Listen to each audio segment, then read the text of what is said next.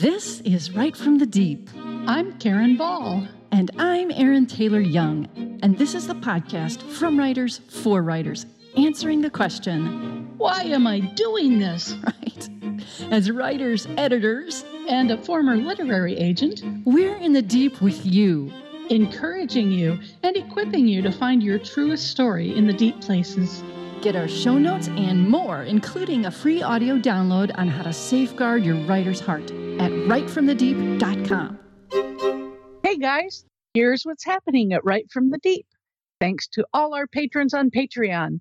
You help make this podcast possible, and we appreciate each and every one of you. We do. An extra big thank you to our February sponsor of the month, Wendy L. McDonald. She's a writer and a poet and a podcaster and a photographer and a nature lover and all of these things. I know you guys will enjoy getting to know her. And what's more, she has a free special gift for you, 10 good habits to help you become a great listener. And we're going to link to that in the show notes. And you can also find out more about her at her website, wendylmacdonald.com. That's WENDYLMACDONALD.com. Thank you, Wendy. And it's my turn to do a wonder. And ever since I was a kid, I have always loved the wind. And it's amazing to me the power contained in wind. I can remember as a little kid walking to school and the wind would be blowing like crazy and I'd feel like it was pushing me to school so that I could go and learn. And sometimes I would feel like I was playing with the wind as it blew around me. Well, since we moved to Gold Bar, Washington, we have discovered that this is a very windy area. Gold Bar could rival the windy city of Chicago with the wind power that takes place here. My husband is even considering getting a wind generator because it is so constant and so strong. And it's amazing to me that something that we cannot see, something that we can only feel and see the effects of it, the power that can be contained there, and knowing that this is God's power being displayed and demonstrated. I know that when we see things like tornadoes and the terrible destruction that can come from wind that is out of control, it's hard to remember that God created it and that He is the one who is allowing it to happen. But it always puts me in mind of God's power and how it works in our lives. And sometimes it's soft and gentle, and sometimes it practically blows us off of our feet. Yes. So I am just constantly amazed at the display of God's power in the wind, and that's my wonder. And cool. Now, here's the show. show. Hey guys, and happy February. We're so glad that you're here to spend time with us and to hear the things that God has given us to share with you. And we are so delighted that we have a guest, Tina Yeager, and Erin is going to introduce her. Yay, I'm so excited because I got to know this lovely person at the Florida Christian Writers Conference, and it was just a delight to get to meet her and get to know her. And guys, just a side note, if you've never been to a conference, it's one of the big benefits of going to a conference. You meet cool people. and so I met Tina there, and we had lots of time to just chat and talk, and I want to tell you about her. She is an award-winning author. She's an inspirational speaker and a life coach, and she hosts the Flourishment podcast, and she publishes Inkspirations Online, which is a weekly devotional for writers. She has won over 30, get that, 30 writing awards, including a 2020 Golden Scroll Award. She's been licensed as a counselor since 2005 and has over 20 years of experience in teaching parenting and writing skills and communications and inner healing and spiritual growth. The list goes on. She specializes in ADHD, stress management, purpose definition, abuse recovery, and esteem building. And she currently runs an online life coaching practice called Divine Encouragement, LLC. And if that's not enough, Tina holds a BA in creative writing and an MA in counseling. And she serves on the board of the Christian Authors Network and as a mentor with Word Weavers International. She's also an active member of Advanced Writers and Speakers Association Association and Christian Women in Media. And guys, we're just delighted to have her here today, bringing her wisdom and experience. Yay! Welcome. Tina. Thank you so much, Aaron and Karen. And so, Tina, let's jump in. What does the deep mean to you? I feel like all of us have places within us that feel like they sink deep, where we just get lost sometimes in our own darkness and get lost within ourselves. But the good thing is that God is deeper than our deepest depths, and He can reach us there. And when you asked me this question right before the podcast, yeah, a little late, sorry, we put her on the spot, man. Immediately, I thought about a specific psalm that I really love, and it's always just kind of echoed in my mind. Psalm 42:7, deep calls to deep in the roar of your waterfalls. All your waves and breakers have swept over me. And the psalmist actually meant this as God kind of leaving him to be drenched and almost drowned in the waterfalls. But when I think of waterfalls, I think of the beauty and the tranquility and the rejuvenation you experience when you see a waterfall. So there's two ways that you can experience the drenching presence of God and His depths. And I love the verse that follows it that reminds that psalmist that he's not abandoned by God in that deep place. By day, the Lord directs His love. At night, His song is with me, a prayer to the God of my life. So that's what the deep means to me. It means that God meets us in the deepest places that we are, whether those places are dark or whether they're receiving that rejuvenating presence of the Holy Spirit. I love that. That's one of my favorite verses as well. And I love the way you explained that and described that. Very cool. Well, you guys know, if you've listened to the podcast now and again, that we often talk about being vulnerable and being authentic on the page, that writers need to go to those deep places and pour those out on the page. But one of the things that we've really haven't covered is, what do you do if you can't access those feelings, if it's so traumatic that you have blocked it, or you want to avoid it, or you just can't go there? And when I heard about all of Tina's experience, I thought this is a great topic to pick her brain on. As a mental health professional, what are your thoughts? What do writers do when they can't access those feelings and those emotions? What are some thoughts? If it is related to a trauma that you experienced, and I'm not just saying this because I'm a therapist, I'm saying this from my experience as a therapist and as a person, you should access someone who is a professional, a mentor, someone of great experience in the area that can lead you with Christian expertise to find healing.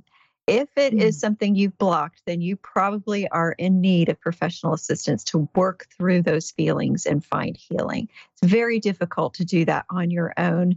And I would recommend that everybody deserves healing, and your readers deserve to benefit from the healing that you'll receive and what you'll be able to offer after you've gone through that healing process. It's painful. Nobody likes to take a broken bone and hand it over to the doctor and say, here, reset it, because it hurts. I mean, it's the resetting of the bone is painful. When they go in to take out an infection that's gotten embedded deeply beneath your skin and in your tissues, it's a painful process to get that infection out. So many of us are reluctant to go seek help and to address those feelings, and we cover it up and we bury it deeper, and yet the wound is still there and it's still a sore place, and we don't want anybody else to touch it. That is exactly what is needed for you to be effective in your writing. You need to work through those feelings, get to the other side so that you can benefit others. You know what I think too is, you're absolutely right. First of all, that's great counsel right there. And I think sometimes we don't realize, and I've been watching somebody deal with this in my life lately. I'm watching another person go through this, and they're just so weighed down with issues that haven't been addressed. And I don't think they realize the weight on their shoulders. And I don't think they realize how exhausting it is to keep carrying that heavy load, So I'm right there with you, encouraging people to get professional help so that, and especially if they don't realize, how weighed down they are. It's interesting, too, how the church has historically been resistant to people going to counselors. Don and I, you listeners who are regular, Don and I have had a lot of struggles in our marriage. Don has had a lot of struggles from his childhood, the abuse that he suffered. And we would talk to people at the church. We were married in 79, and we would talk to people at the church looking even for older couples to help us. And they would tell us that we just needed to pray more, which I understand. Yes, of course, the most powerful thing we can do is pray. And yet the deeply embedded dysfunctions taking place there.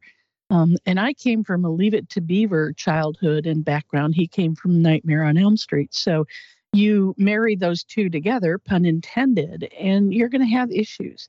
And so we needed somebody who could help us sort through those issues. And we were in professional counseling for 20 years, all total, out of the 43 years that we've been married. And we would not have survived without the man that got brought into our life, who not only was able to help us as a counselor, but he was also a believer, and he could use his learning and his skill and the grace that God had given him to confront us and to do what was needed. And people in the church are so afraid of confrontation. There's no way they can do what is necessary when you need somebody to really help you dig in to those deep, sometimes ugly places. So what do you think then, if you've been through counseling and you're feeling, like you've worked your way through it, and maybe you've already done some journaling and now you want to write about it, but now it's like it's difficult to go there, even though you feel God pushing you that direction. What are your thoughts or tips that might help a writer to deal with that? I think if you want to look at, have you really worked through it? That's the first question, because sometimes we can work through layers of those things, and you may still need somebody to mentor you through that writing process, somebody who has walked through writing from trauma or writing from pain, to be your writing coach or your writing accountability partner, to help you a little bit at a time go through those steps. And I think every step that you take needs to be prefaced by prayer and meditation and asking the Holy Spirit to come alongside you. If you have to physically reach out and grab Jesus' hand, as if you are grabbing a physical hand in the air, and say, Jesus, come with me on this journey, and ask him to lead you word by word through every page, every scene, whether you're writing fiction or nonfiction, to help you direct this in a way that's going to benefit readers. There's two types of writing. First of all, there's writing that's cathartic, that's for your own benefit. And then there's writing that is to benefit the reader. And if you're doing it to be cathartic, it is not for your reader. It is for you and for your therapist. So you need to know which thing you're doing. Either one is fine. Just know which one you are doing and be targeting that process in that direction. So if you are writing a cathartic piece, don't mistake it and try to get it published, because oftentimes a cathartic piece can be too graphic. It can be too raw with things that will trigger trauma issues in your readers, and that won't be beneficial to them. But if you're writing from a place of healing to bring your readers along on that process of healing in their journey, then that is of benefit to the reader. So you can write after you've done the cathartic part and edited all of that and made it so that you can be of benefit to that reader. Then on that process, you can do that. And that's where the Holy Spirit is extremely helpful, because he knows what your readers need. He knows every person that he intends to read that piece. And so visualizing the person that's going to receive this and praying for your reader as you write, as if you are writing to bring healing to someone else, also helps you get out of yourself and have the courage to address the things that are hard. Mm, yeah. If I'm remembering right, Karen Ball, author over there, you wrote a novel called Breaking Point, and I know that was a lot where you had to dig into the difficulties of your marriage. What kind of things helped you, would you say, as you were trying to go there again? It was interesting. When I knew that I was going to be writing about it, it was the book that was based on the struggles we'd been through in our marriage. It was obviously fictionalized. Not everything that happened in the book happened to us, but a lot of it did. I used my actual journal. The journal that the protagonist, the woman, is writing, is all of it is from my personal journal in our struggles. And the very first scene that the couple goes through actually happened to Don and me, all except the end where they go off the mountain. They're in a blizzard in Oregon, driving through a blizzard, and all she can think about is how much she hates her husband. And it was a scary place to go because Don and I had gotten past that, and we had reached a point where we were not only married, but we were friends, and we enjoyed being together. And I was so afraid that going back into the emotions, which I had to do, going back into the emotions would send me in a tailspin in our relationship. But God, I prayed about it, and God gave me the idea to take pictures of Don when he's happy. And when you have the kind of childhood that Don had, seeing real joy on his face is kind of a rarity. And so I found all these pictures of him, and I put them all around my computer, on the walls and on my desk. And when I would go into the really intense part of the writing, if I started to feel myself getting sucked into the anger again, one of the issues we dealt with is his coming from a family of generational abuse. From as far back as any of them can remember, the men abused their kids, except for Don's generation, and they have stopped it with their children. But Don's was subjected to just ungodly abuse. And so when it came time to do all those things, and I was so afraid of what would happen, I could lean back and I could look at those pictures, and I could tell myself, I could look at the computer and say, that was then, this is now. That was then, this is now. The other thing that helped a lot was I had Don read everything that I wrote so that he could see whether I was representing his side of it in the male protagonist view, if I was representing it accurately. I didn't want to paint it through my filter. And to make sure that what I was saying from the female's viewpoint, that I didn't dishonor him in any way. And so there was all of that. And then I had a weekly group of women that we got together, all of whom loved writing, and we prayed together. And so I had a lot of undergirding from the pictures of Don, from God's presence, from my friends, from Don himself. And it got me through it. So that by the time I finished writing that book, it was just a miraculous thing because I found myself more in love with and with more respect for Don than I had had even when I began. I love that because that matches what Tina said as just a Holy Spirit thing. Right. It's a God thing. God took you by the hand and led you through that. And I love that. Very cool. Yeah. What about from maybe a mental health perspective? What about if writers are just feeling down or discouraged? What are some things that they might be able to address or to do to help deal with that type of thing?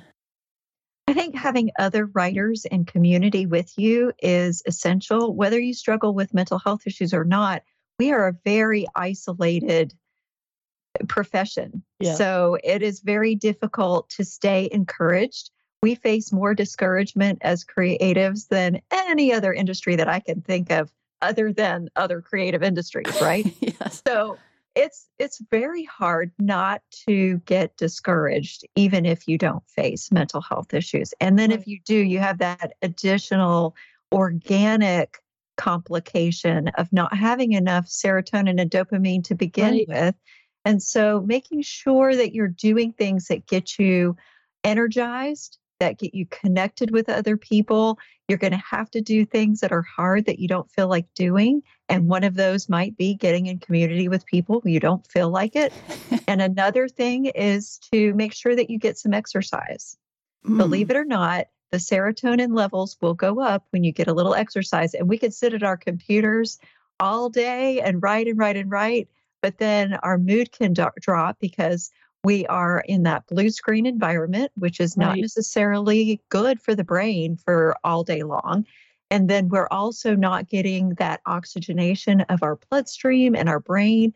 So we need that for our brain, the organ that allows us to be able to do our job, to function. We need to be able to get some cardiovascular exercise in. So just, 15, 20 minutes. It doesn't have to be, I'm training for a marathon kind of exercise, just something to get your serotonin and dopamine up, and make sure you expose yourself to something that's going to help you laugh, that's going to give you joy, that's going to make you smile. Don't make your whole life centered on obligation. If we are working out of obligation when we're writing, our writing will suffer and we will suffer and we won't be able to continue. So we need to do things that make us laugh. We need to play, and we need to see our work as worship, so that when we don't feel like it anymore, we're giving it as an offering.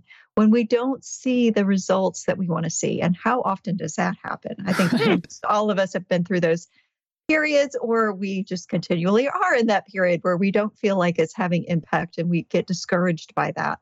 But writing as worship can help you redirect your purpose for writing toward God and not toward some kind of tangible result you think you're going to get that really is not standardized. We don't know what success looks like under God's design for our lives. And we may be reaching people that we don't realize with our lives, with our writing, with our writing community. So remembering to do our work as worship is really important. And then also just taking care of yourself. Self-care is essential when you are dealing with low mood. And that goes with sleeping, making sure you get enough sleep, making sure that you're nourishing your brain. Your brain needs to be fed omega-3 fatty acids. Your brain needs to be fed certain things for it to work properly, especially if you struggle with mental illness. That is critical. So there are things that are great about people being particularly sensitive as creatives, about having that gamut of emotion that you can pour into your writing. But it can also generate a sense of struggle if you're not on top of taking care of yourself in the midst of that profession. Wow. I especially like where you say do things that give you joy, because I find that one of the best things I can do is get down on the floor and play with or pet my 2 corgis, just snuggle with them or bring them up on the recliner with me and pet them. And I find that the physical connection with them is rejuvenating, and it definitely brings me joy to do that. So even something as simple as playing with your dog can help to get that flowing. I think that's great too, because joy brings hope, Right. And hope is like the antidote to discouragement, I think, hope. I mean, and as Christians, we have that ultimate hope. We should be the most hopeful people in the world, even though it's not always easy to maintain that perspective. But that is something I think we can also be praying for, that God would help us to experience that hope in our hearts, for what happens in this life and what happens after that. I mean, this is just a warm-up show, for heaven. So I like that. We're getting pretty much here to the end of our time, Tina. So do you have any last words of encouragement or advice that you'd want to give to our listeners? I would love for everyone to realize that you matter, and the words that the Lord has placed deep within you are important. He has created you on purpose for a purpose, and He shines His message through you. It's not all up to you. All you need to do is make sure that you show up and stay dwelling and centered in His Spirit, so that He can keep you sustained by his energy and his hope and his joy and his truth. So remember, you're the vessel, and you matter because you are the vessel that he created. I love that. That whole idea that it doesn't rest on us. The responsibility that we have is obedience. What happens from there is up to God. We have no control over where our writing goes, where our career goes, but God does. And he will do what he will do. We just need to make ourselves available to him. Tina, thank you so much for your words of wisdom and encouragement. I know that our readers, if they're listening, our listeners have been blessed by this conversation. So God bless you. Bless you too. Thanks, Tina. Thanks for joining us today. You can find previous episodes and more resources at writefromthedeep.com. And I bet you know someone who needs this podcast, so please share it with them. So until next time, embrace the deep. Your writing and your life will never be the same.